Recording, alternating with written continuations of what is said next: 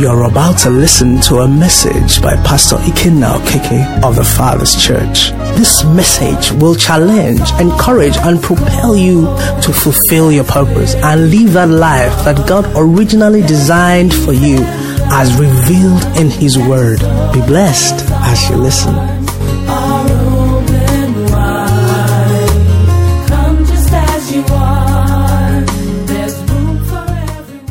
I just felt that we should go over our passage that we looked at on Sunday. The theme of the death and resurrection is something that we can never, just rush through. I believe that if things were done properly, this should actually be the new year, from resurrection morning, because He has made all things new. Praise the Lord. Okay, so let's come to Matthew 27. And quickly we'll pick a few things and try and end at the last verse of Matthew 28. Quickly, from Sunday, some of the things we missed out is that we saw from Matthew 27, verse 55, many women who followed Jesus from Galilee, ministering to Him, were there looking on from afar, among whom were Mary Magdalene, Mary the mother of James, Joseph, and the mother of Zebedee's sons.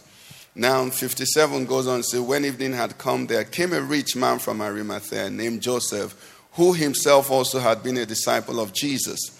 This man went to Pilate and asked for the body of Jesus. Then Pilate commanded the body to be given to him.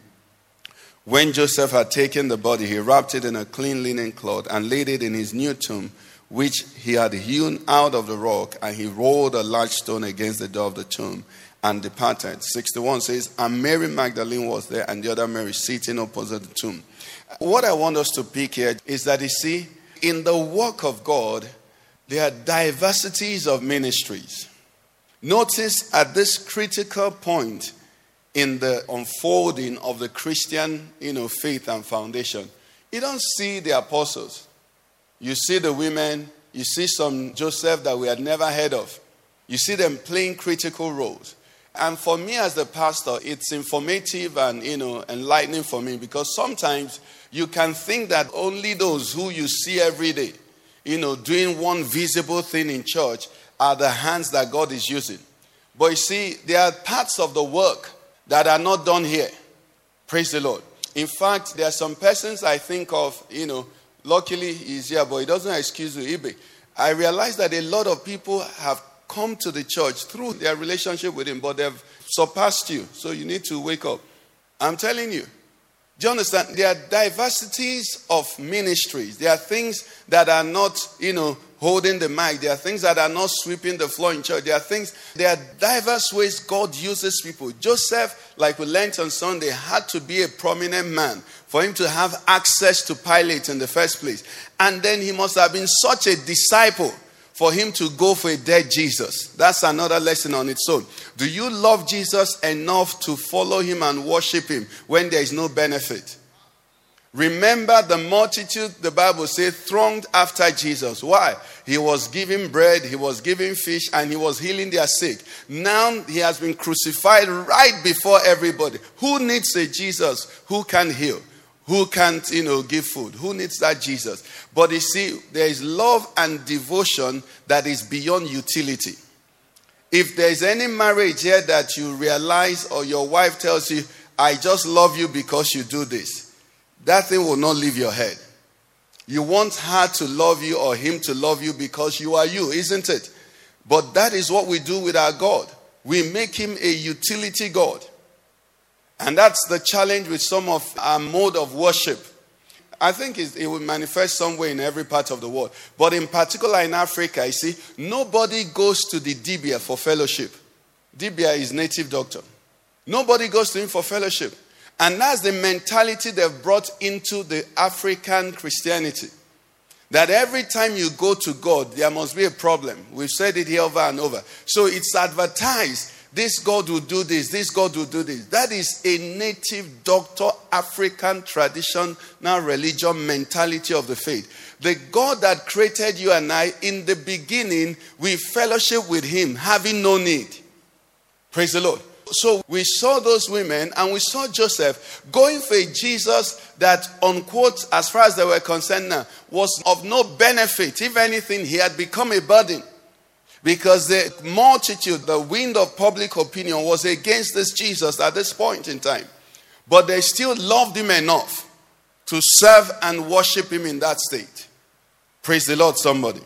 Okay, so we see that, and then we'll go to 62 to 66 says, on the next day which followed, the day of preparation, the chief priests and Pharisees gathered together to Pilate, saying, Sir, we remember while he was still alive, how that deceiver said, after 3 days I will rise. So they says, therefore, command that the tomb be made secure until the third day, lest his disciples come by night and steal him away and say to the people, he has risen from the dead. So the last deception will be worse than the first. So Pilate said to them, you have a guard, go your way, make it as secure as you know how. So they went and made the tomb secure, sealing the stone and setting the guard. Praise the Lord. What we pick from here is very interesting, very important, in fact, very, very important. Is that if you're reading from your own Bible, you'll notice in verse 63 that they quoted our Lord Jesus. That's the Pharisees, the chief priests, they quoted our Lord Jesus Christ when they said, this man said, after 3 days I will rise. Now, can I tell you something? Do you know that none of his followers remember that word at that time? Not one of them. So, I wanted to call it the faith of the unfaithful or the unbeliever. How can they remember Jesus' words? And then his disciples, who he said it to, taught it over and over, did not remember it. How come at the time this happened, and the chief priests were saying, he said he will rise again. Why didn't Peter think about it? And the question for you and I now is this, or the issue or the lesson that we take from it is this. What is it that is hindering my cognitive ability from what God is saying to me? Still related to the first side we looked at. Remember, to a large extent, the disciples hadn't matured at this time. Remember, before now, James and John had gone to their mother to say to their mother, please go and tell Jesus to give us this special position. Remember that several times on their journey, they argued amongst themselves, who is what? The greatest among. So the question is this, what was it that occupied their heads and their minds and their seeing that they did not hear what Jesus was saying? The Bible says faith comes by hearing and hearing by the word of God. Now these chief priests, they were not believers, but they heard. How come Peter didn't hear? How come John didn't hear?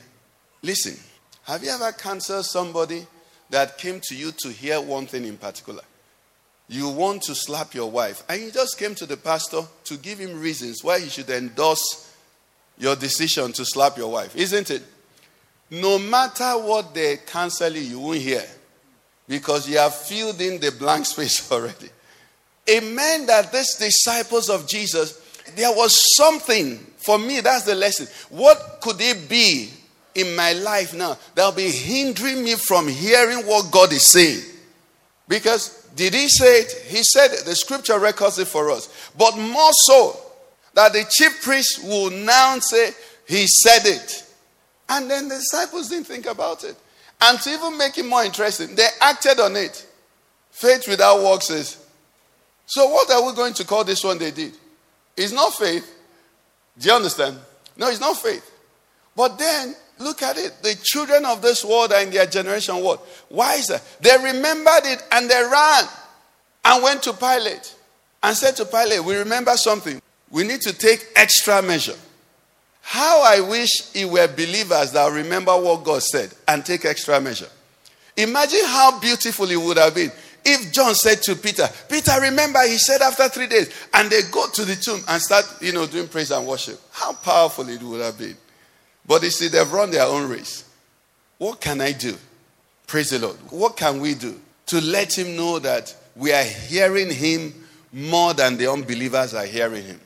If you come from a family that is large enough, you would have heard this statement. Your unbelieving siblings will point out to you the real believer that is among you. Am I right? Even in your office, the unbelievers in your office will tell you, don't mind this person. This one is serious. You that you're a believer, you won't even say it. The unbelievers, they see you. Do you understand? I mean, it's just something. Praise the Lord. Very important thing we pick. Amongst your friends, there are some of us amongst our friends, you say you're a Christian, they'll laugh. Because they know you're joking. You know, you're born again. You say, me, I Pope. But if you come amongst us and say you're born again, say, hallelujah, brother, sister. We can't see. But the unbelievers, they see very well. Amen. Okay, so that's the lesson we'll pick from there. We'll move on.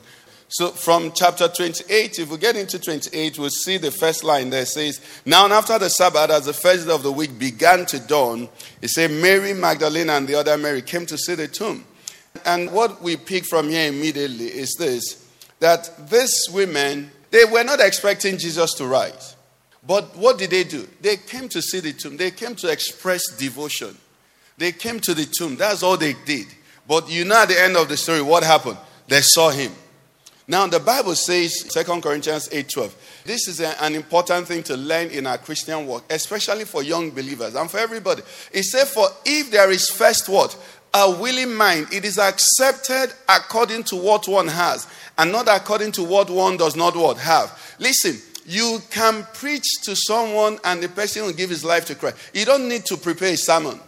You can accomplish a lot of spiritual results. You don't have to know everything in the Bible. All you need to tell somebody is, once I was blind, but now I see. These women did not think long. They just said, let them come and see the tomb. Let them just come and sit down there. But we know what unfolded, because they did what they could do. Listen to me, brethren. Our experience of faith in God would have been so much more colorful if we did the little we could do at every time there was, a leading of the Spirit or an opportunity. I've told us here, the first time I experienced, divine healing, for someone was a neighbor who we went to visit. And this neighbor said he has this terrible migraine, and he doesn't go, he takes all the drugs. And we're just born again, maybe barely a couple of weeks. But I'd known that the Bible says you lay hands on the sick and they recover. So I offered to pray for him. I was surprised he agreed. And I prayed for him. And right there and then, he said he has stopped. Praise the Lord. So today now, that's the simple truth. When someone says I should pray, you might have noticed that for those who have come to me, I don't vibrate because I believe he heals. That experience has taught me that what? You lay hands on the sick, pray, and they recover. Because I didn't know what I know now. Maybe if it was now, I started laying hands on the sick, then when you come to me for prayer, I'll move like this. But do you understand what I'm saying?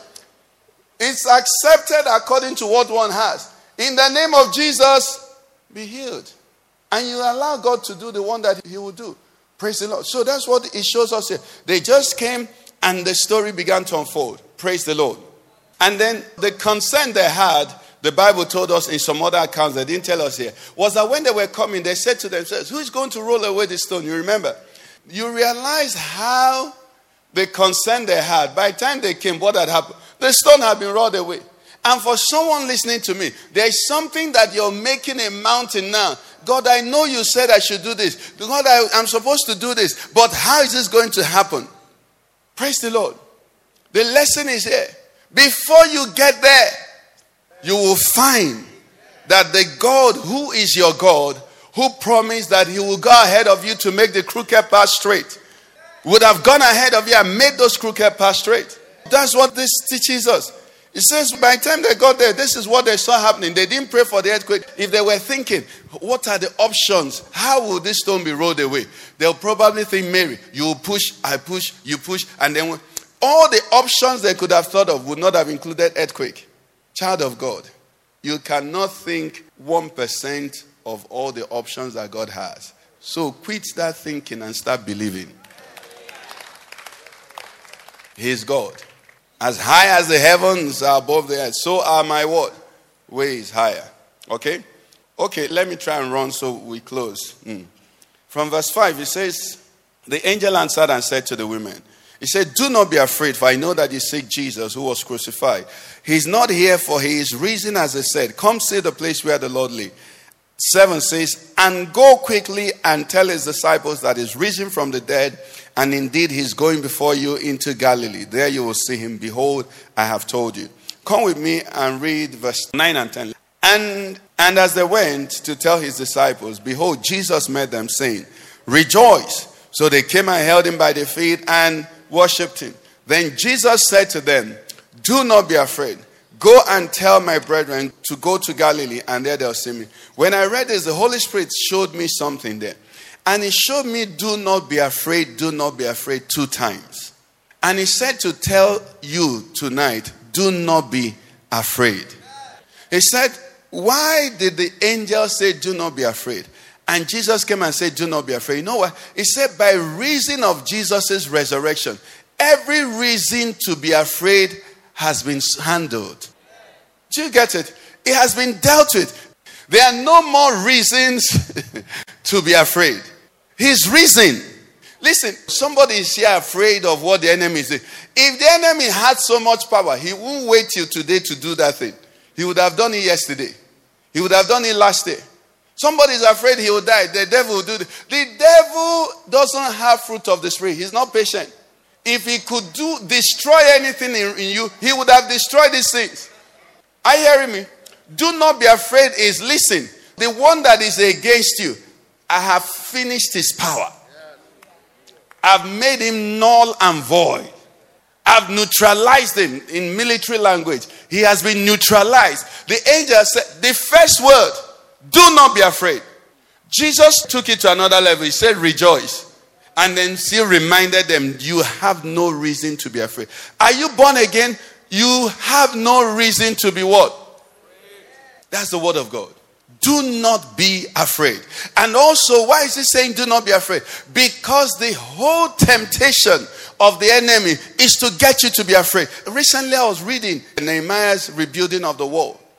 And I saw that 90% or 99% of what the enemy did or was trying to do was to make him afraid. They did it in several ways. They did it with mockery. What are these Jews building? Even if a fox runs on it, it will fall. Then they threatened them. Then they did all kinds of things. Just to make you think that the assignment before you is too huge. Listen to me. We've learned here that, do I have any person who did sprinting here? I think sometime in the 50s, the fastest man in the world was running 100 meters at almost 11 seconds. And it was said to be a speed that was unbeatable. Sometime in the 70s or so, that record was beaten. Every time a record is beaten, they start beating it even at secondary school levels. But as long as it's set as the premium record, people are afraid of beating it. But once it's beaten, everybody's beating it. Why? Because when you see something as a mountain, you just want to get close. You don't think you can surpass it. But tonight, I want to announce to you, as a child of God, there is nothing impossible for you. Do not be what? Afraid. That's the announcement. Why? He's risen. It has never been done. It's no longer something that can frighten us. He's risen. Praise the Lord. He's risen. This marriage, such a thing has never been done. But Jesus is risen. So it's possible. It's possible. Praise the Lord. So that was the announcement he made. He told them, do not be afraid. Go and do what I sent you to do. 16 down to 20 and then we'll round up. Praise the Lord. 16, let's read. Then the 11 disciples went away into Galilee to the mountain which Jesus had appointed for them. And when they saw him, they worshipped him, but some doubted. Praise the Lord. And Jesus came and spoke to them, saying, all authority has been given to me in heaven and on earth. He said, go therefore and make disciples of all nations, baptizing them in the name of the Father and of the Son and of the Holy Spirit, teaching them to observe all things that I've commanded you. And lo, I am with you even to the end of the age. Isn't that where we started from? He's assuring them and with them. Now, let's see something here. Now, verse 18 says, Jesus said to them, all authority has been given to me in heaven and on earth. What is authority? Authority is the power to give orders. Authority is the power to give orders or to make decisions. But I like this one that says, authority is the power to enforce obedience. Praise the Lord. Authority, the power to enforce obedience. The authority or the right to give orders, to make decisions. It says, all authority has been given to me after the resurrection. And that's the passage, is it Pastor Law, one of us referred to. Where it says, and to him has been given the name, which is above every other name.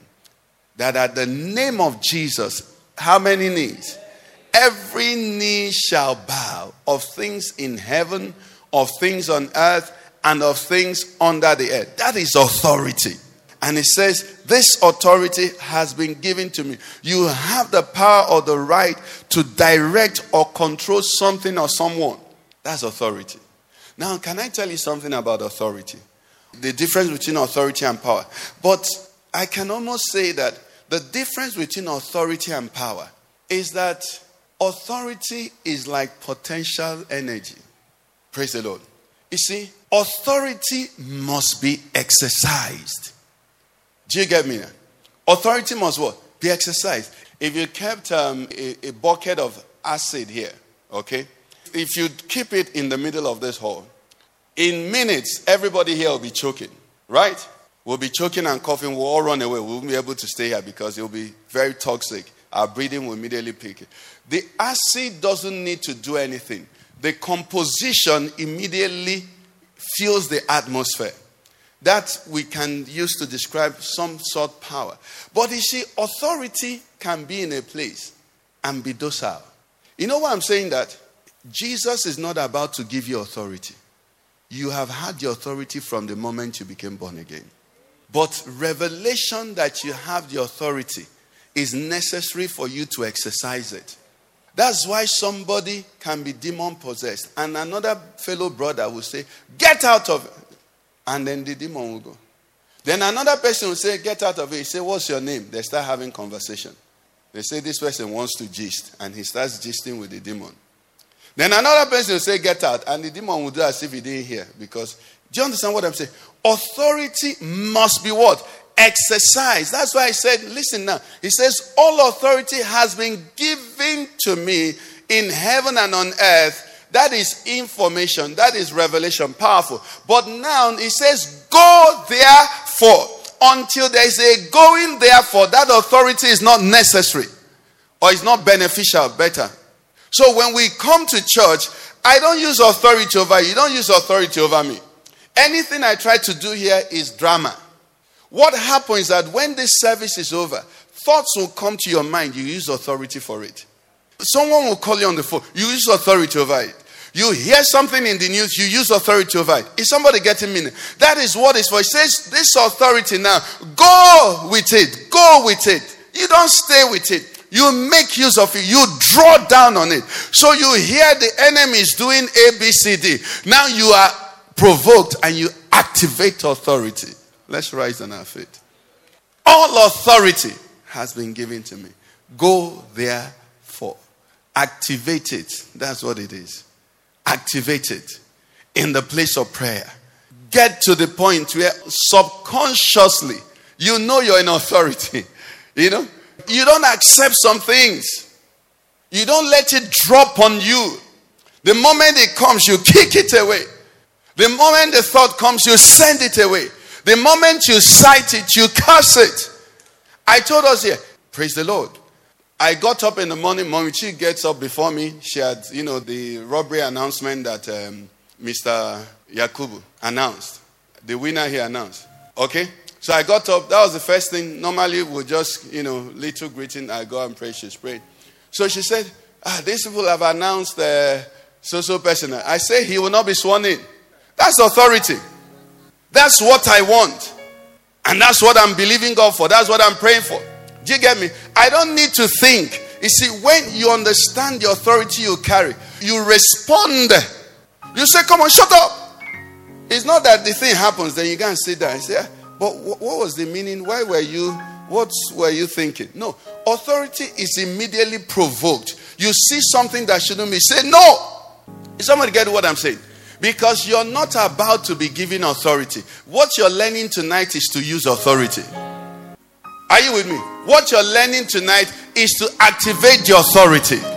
What you're getting tonight is that it has been given to you. But for you to now what? Function in it. There are thoughts in your mind that you have to exercise that authority over. There are lies in your mind that you have to cast down. That's why the Bible says the weapons of our warfare are not carnal. We operate with authority, but they are mighty through God to the pulling down of strongholds and casting down imaginations and every high thing that exalts itself against. By authority, you understand that this is against my master. You're standing like the officer on duty sent by Jesus here. So whatever that Jesus will not allow, when you see to say, no, this must not happen. It's not by your power. It's because you're a commissioned officer under the assignment of Jesus. That's what it is. So go ahead and use your authority. That's what the resurrection did. From that moment, he said to them, it's been given to me, so you go. It's your choice. If you want to, wallow in self-pity, or you want to walk in authority and power over situations and circumstances, and realize that I'm here, but I'm not just existing. I'm a king. I'm anointed. I carry the presence of God. My marriage must work. My home must work. My business must prosper. My brain is gifted. I have solution in every situation.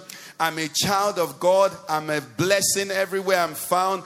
I have inspiration. I have direction. I have the Spirit of the Most High God. The one who is in me is greater than the one who is in the world. Do you understand? This is the authority that has been, he says, it's been given. Child of God, activate it. Activate it. Says, whosoever shall speak to this mountain, be thou removed and be cast into the sea, and does not doubt, he shall have what he says. That is authority. You see something that is wrong and you know it is wrong. You may not have the power, but you have the authority. You have the authority to curse it. You have the authority to say thus far and no more. You have the authority to say no, thus far and no more. You will not continue. That is what we are talking about. All authority, it has been given to me. He said, go therefore. Go therefore. Go therefore. Masia kapate la dede. Go therefore. Maze kala da da da da da bo. Le gododo se kala ga da da da bo shenda. You have been commissioned to enforce the government of Jesus in our time and in our generation. To be light, to be salt. Salt in the jar helps nobody. But when the salt is applied in the food, leave the rest to it. It will handle the job. Hallelujah, somebody. Open up your mouth and just declare and just pray. Whatever it is that you have found yourself in, Jesus is saying to you, go therefore. Remember, he said to us, as the Father has sent me, so send I you. So you're no longer just an observer. That place of observer status has been taken away from you. You are now an involved party. We are not observers in Nigeria. Listen to me. What we are and what we are doing in this city, we are not observers. We are not statistics.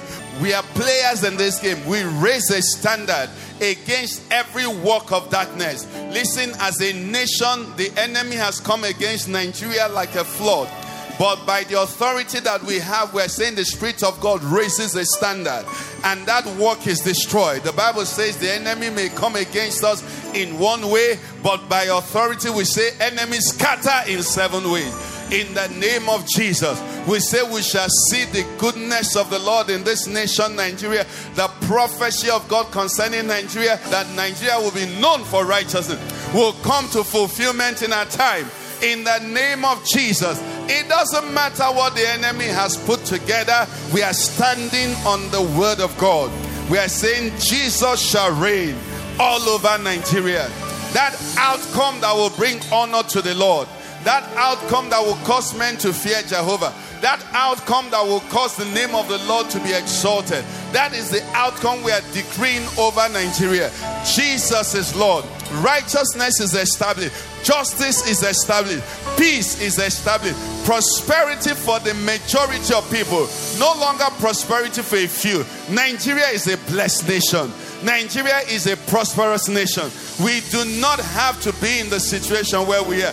The goodness of the Lord, the blessings of the Lord upon this nation shall reach to everybody, to all and sundry, in the name of Jesus Christ. That is what we are decreeing. Thieves and rogues and criminals shall cease to rule over us. We declare it not possible. We say not possible that criminals will rule over us, that gangsters will rule over us, that thieves will rule over us. We declare the government of God come. The Bible says when the righteous are in authority, the people rejoice. And we're saying the righteous shall come in authority, and the people rejoice. We have mourned and groaned for this year.